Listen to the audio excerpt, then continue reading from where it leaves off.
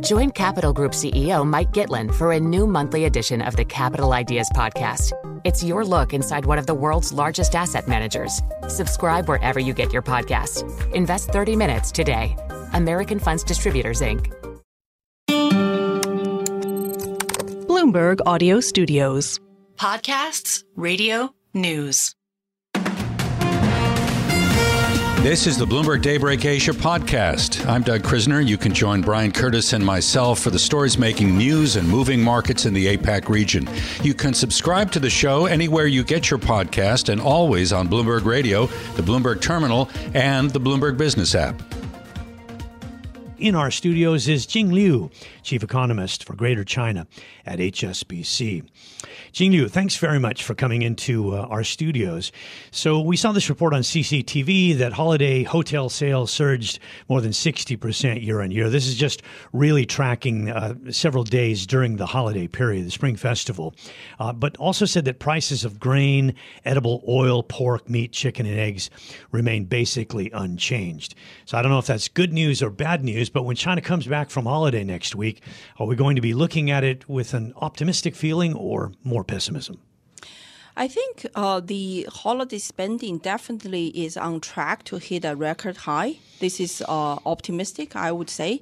And this is a fully normalized Spring Festival after 2019. So we see quite some pent-up demand. And this year, there's some emergence of the new spending trend, going back home for the holiday first and then going out for travel. So that's why everywhere we see people and in China, people even create a new phrase to describe the crowd.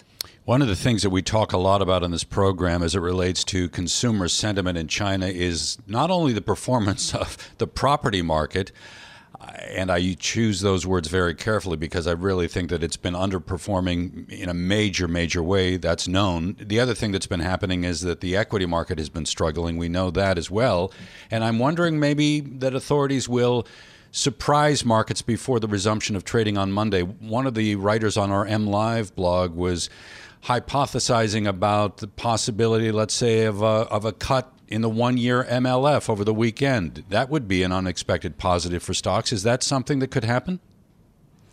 Well, actually, we don't see the MLF cut on this Sunday. We actually see most likely after Fed pivot in the second half of this year, there will be 20 basis point MLF cut. That being said, likely we're going to see the LPR cut on 20th of February. So, or, at least earlier than MLF cut. I think, basically we have observed recently the policymakers have stepped up their support for the economy and even for the equity market. So that is taken in an optimistic way by Chinese people. Now, if you've been in this business as long as people like Doug and I have been, you know that things are not usually as bad as they seem in the media, and that's even we're media people. And they're not usually as good as they are sometimes portrayed as well. So we look at these reports with a bit of a grain of salt. I mentioned the one from CCTV. Citigroup also said that Macau casinos, for instance, had a pretty strong start to the holidays, with visitors up about 34% in the first 3 days. So when you look at some of these anecdotal pieces of information, does it give you hope that they can emerge from this, or is it really just overshadowed to too much of a degree by the housing and the stock market crashes?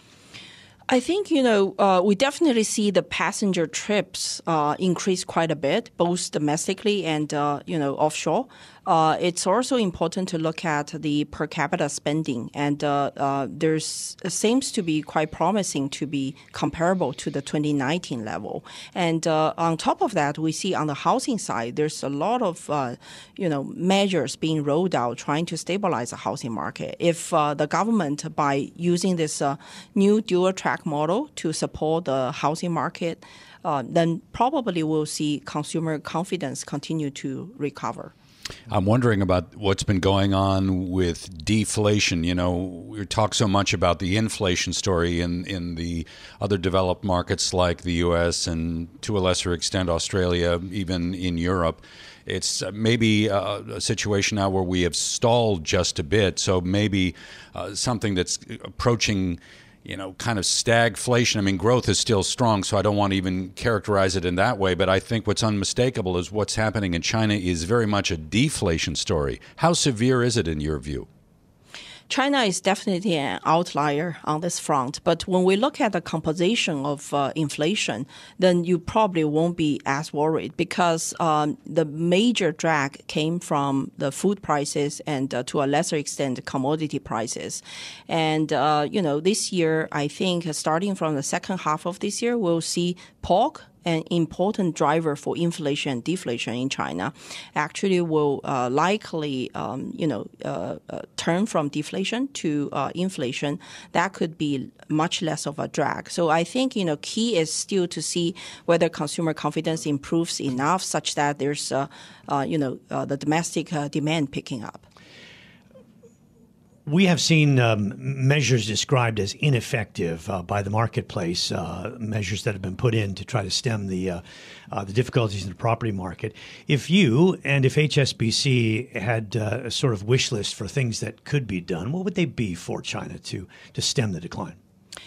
Right. I think, we give a lot of thought on this, and our view is that there need to be a more top-down coordinated measure. Now we see a lot of trials at the localized level, but at the same time, the central government rolls out this dual-track model, which basically says we are going to segregate the social housing and private housing market. And then the catch of the social housing market is that not only it can actually help especially the lower income people to have more spending power if they're eligible to live in social housing. But also the government will use social housing to absorb some of the oversupply on private housing. That's a way to help rebalance the market. So if I could say something, I would say, maybe do a larger scale of social housing. Beyond the property market overall, do you think there's overregulation in China, and that is really the key problem here, that the way to reinvigorate growth is just to not only relax some of the regulations, but to send a very powerful message that these changes aren't going to be dynamic or mercurial, that once they're set, the market can comfortably rely that they will remain in place for the foreseeable future? Yeah, that's a fair comment. We did say, we still see the lingering effect of the regulatory tightening from 2021.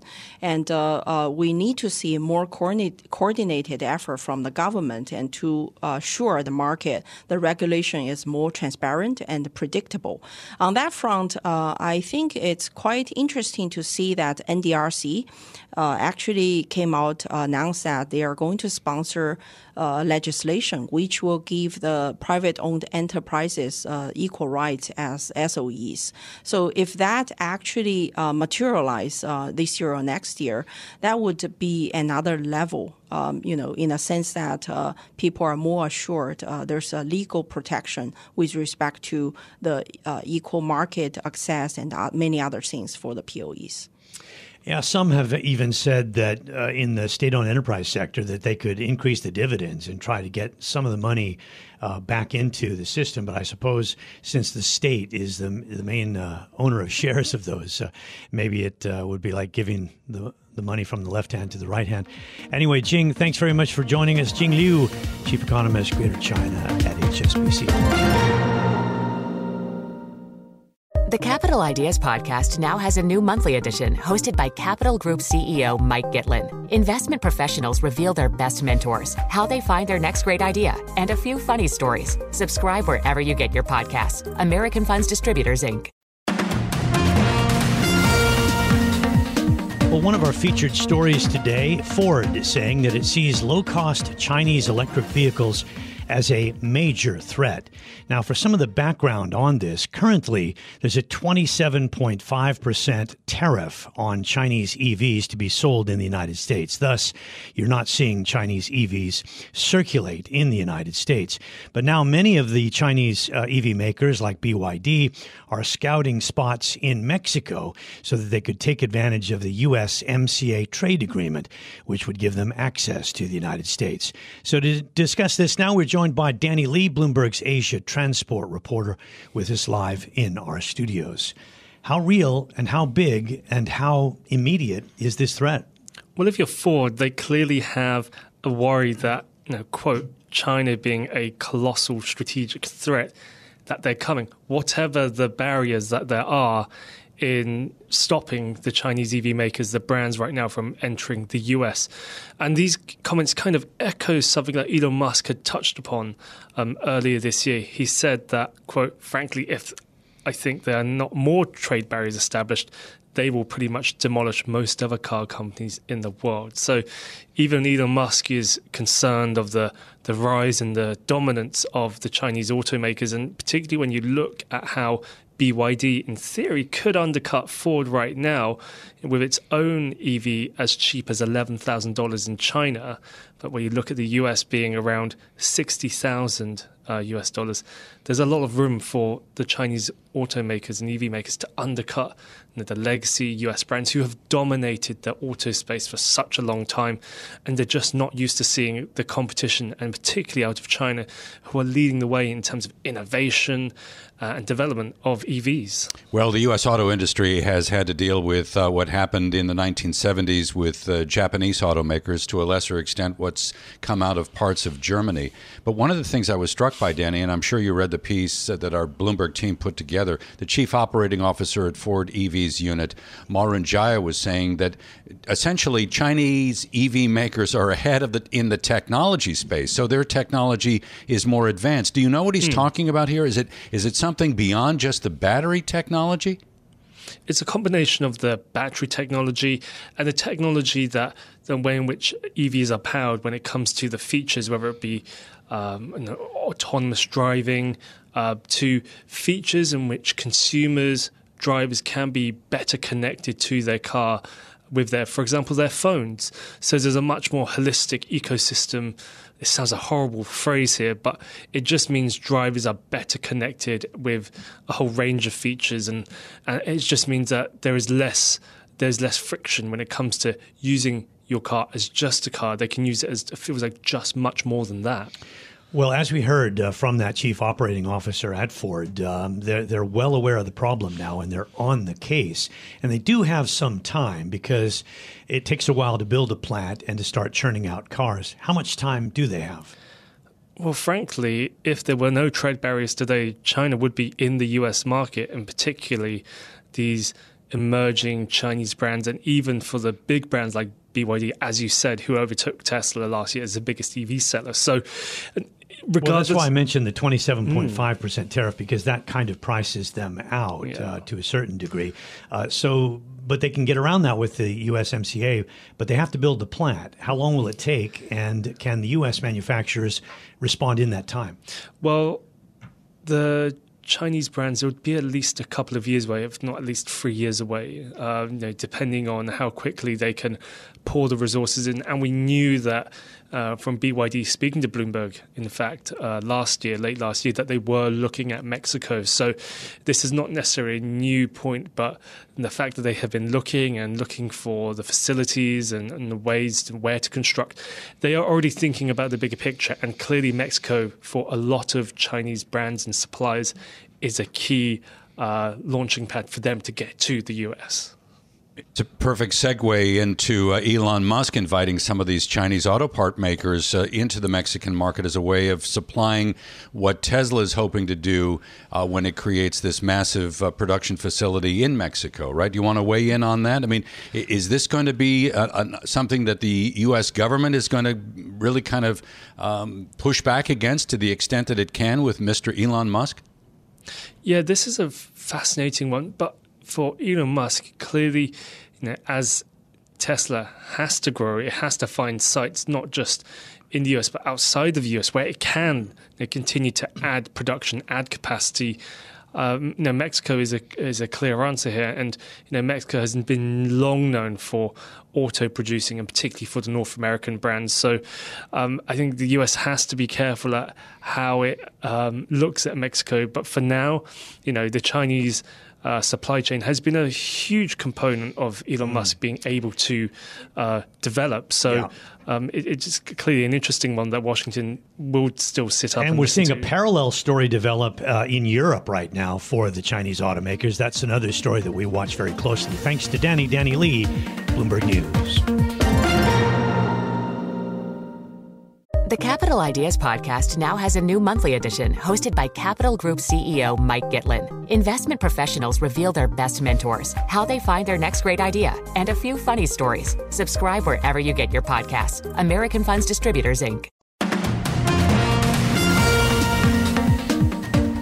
We move to this story. Indonesia's Defense Minister Prabowo Subianto declaring victory himself in the presidential vote, citing independent pollsters. And we bring in Haslinda Amin, Bloomberg Chief Southeast Asia correspondent and anchor for Bloomberg Markets Asia, for a closer look at this. So before we get to the significance of this and the implications of it, let's talk a little bit about what has to happen for this to become fact and not just Prabowo declaring victory. Well, that's right. I mean, the official results actually will come in about a few weeks. What we've been referring to is the quick count done by independent pollsters. It is unofficial, but this quick count have been accurate for the party election. So a lot is being said right now. It shows a decisive victory for Prabowo and his running mate Gibran, who is, by the way, the incumbent President Jokowi's son. They secured almost 60% of the votes, which, by the way, is higher than what most polls predicted and better than Jokowi's own performance at the last two elections. So now it shows successful his media strategy, in particular his TikTok strategy, has been in remaking his image from a general who allegedly was involved in the killings in East Timor and Papua New Guinea, as well as the abduction of Syrian protesters in the late 1990s. Now, I was a rookie reporter then. I remember those days. He was blacklisted by the U.S. for 2 decades, allowed to visit only recently, in fact, 4 years ago. Now, obviously, it comes down to that strategy, and that's won the hearts and minds of the younger voters, because more than 50% of the 200 million voters are under 40 years old. It shows how he's won the hearts and minds, because through his media strategy, he's come across as a cuddly grandfather. His meme is of a chubby grandfather. So, when you speak to the young people around here, they say, you know what? Okay. People change. And what he stands for is a good economy and great jobs. And that's what he's promised the young people. Yeah, one thing I'm curious about, though, has a little back and forth. One thing I'm curious about is, why hasn't Joko Widodo publicly declared support, given that his son is the running mate? Well, the thing is this, right? As a president, constitutionally, he's meant to stay neutral, but obviously, has been seen with Prabowo. He's been seen supporting Prabowo and fielding his son as the vice president. That shows a lot of support for Prabowo, and hence that has become quite an issue with the people who see this as Jokowi himself trying to build a political dynasty. Yes, he's done 2 terms in office, but no, he's not leaving because his son is going to be next in power. So a lot of unease in the country. Haz, I know you have great familiarity with Indonesia, a lot of experience. I'm wondering if you can help me understand how the economy is performing. You talked about the support among the younger generation for Subianto. Give me a sense of what's happening economically that may be helping to feed some of that support among the younger generation. numbers don't lie. If you take a look at the last 8 years and how the JCI, the Jakarta Composite Index, has done, it surged 45%.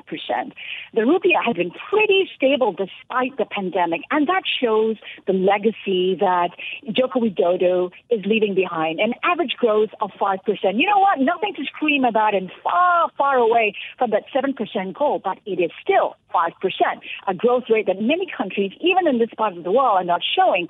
So the country is doing pretty well. What investors want to see is stability, and they're getting that with the results of this election. What they want to see is policy continuity, and Prabowo has promised that. So you can expect policies like downstreaming, like infrastructure spending, infrastructure building, the move of the capital from Jakarta to Nusantara will continue, and that might just be enough for the JCI to surge even more and for the currency to strengthen from here. Let's go back to the comment you made about Prabowo being banned from the U.S. for a couple of decades. That's because of alleged human rights abuses, and he's the former son-in-law of the late dictator Suharto. Is any of that cloud still following him, or is that all cleared now?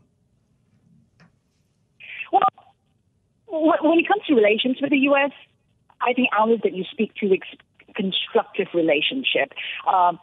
Because Indonesia plays a pivotal role in balancing the influence between the U.S. and China in this part of the world, the Indo-Pacific, as Trump himself talked about. And I think that is crucial in putting things in perspective. Also remember that Indonesia is one of the biggest exporters of the likes of coal, of nickel. And as the world moves into the EV space, as climate becomes essential, an essential conversation, and as China tries to shape and influence a lot of the regions, I think both sides, Indonesia in particular, knows what's at stake and is willing to play both sides. So I think whether Biden comes to power or whether Trump comes back to power, I think there'll be no difference in how relationships pan out from here. It will be a constructive relationship. It's a big country, a lot of provinces that have to report. Haas, last question. How long do you think it will be before the results of this election are official? It's going to take a couple of weeks. You talk about how large it is. Let me just put that in perspective very quickly. It is an archipelago, 17,000 islands, 700 languages, 3 different time zones, all in an area as big as the U.S. So, it was amazing that the whole election, 200 million voters, took all of 6 hours to cast their votes, and it will take a few weeks for the official results to come through. Haas, thanks so much. I know it's a busy day for you. I'd appreciate you making time for us here on the radio side. Haslinda Amin, Bloomberg's chief South Asia correspondent, also anchor of Bloomberg Markets Asia from Jakarta, Indonesia, here on Daybreak Asia. This is the Bloomberg Daybreak Asia podcast, bringing you the stories making news and moving markets in the Asia Pacific. Visit the Bloomberg Podcast channel on YouTube to get more episodes of this and other shows from Bloomberg. Subscribe to the podcast on Apple, Spotify, or anywhere else you listen. And always on Bloomberg Radio, the Bloomberg Terminal, and the Bloomberg Business app.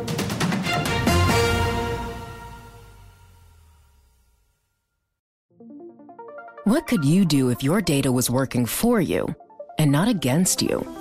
With Bloomberg delivering enterprise data directly to your systems, you get easy access to the details you want, optimized for higher-level analysis, and financial data experts committed to helping you maximize your every move. Our data is made for more, so you can show the world what you're made of. Visit Bloomberg.com/enterprise data to learn more.